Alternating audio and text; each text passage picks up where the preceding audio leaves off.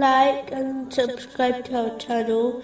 Leave your questions and feedback in the comments section. Enjoy the video.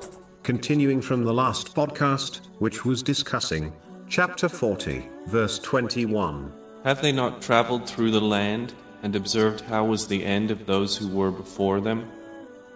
They were greater than them in strength and in impression on the land, but Allah seized them for their sins, and they had not from Allah any protector. It is important to understand, worldly legacies come and go. How many rich and powerful people have built massive empires, only for them to be torn apart and forgotten shortly after their death?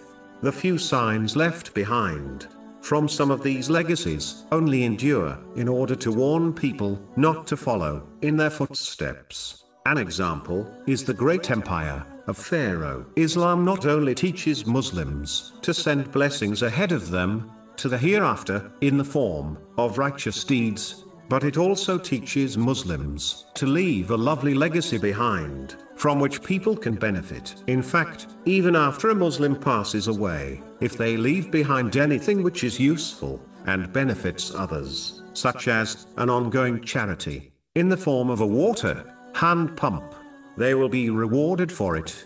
This is confirmed in narration found in Sahih Muslim, number 4223. So a Muslim should strive to perform righteous deeds and send forward as much good as possible. But they should also try leaving a legacy behind which will benefit them after they pass away. Unfortunately, many Muslims are so concerned about their wealth and properties that they only end up leaving them behind, which does not benefit them in the least. Each Muslim should not be fooled into believing they have plenty of time for creating a legacy for themselves, as the moment of death is unknown and often pounces on people unexpectedly. Today is the day a Muslim should truly reflect on the legacy they will leave behind, and if it is righteous, they should praise Allah, the Exalted, for granting them the strength to do so. But if it is something which will not benefit them, then they should prepare something which will benefit them after their death, so that they not only send forward good to the hereafter, but also leave good behind. It is hoped that the one who is surrounded by good in this way will be forgiven by Allah, the Exalted. So each Muslim should ask themselves, what is their legacy?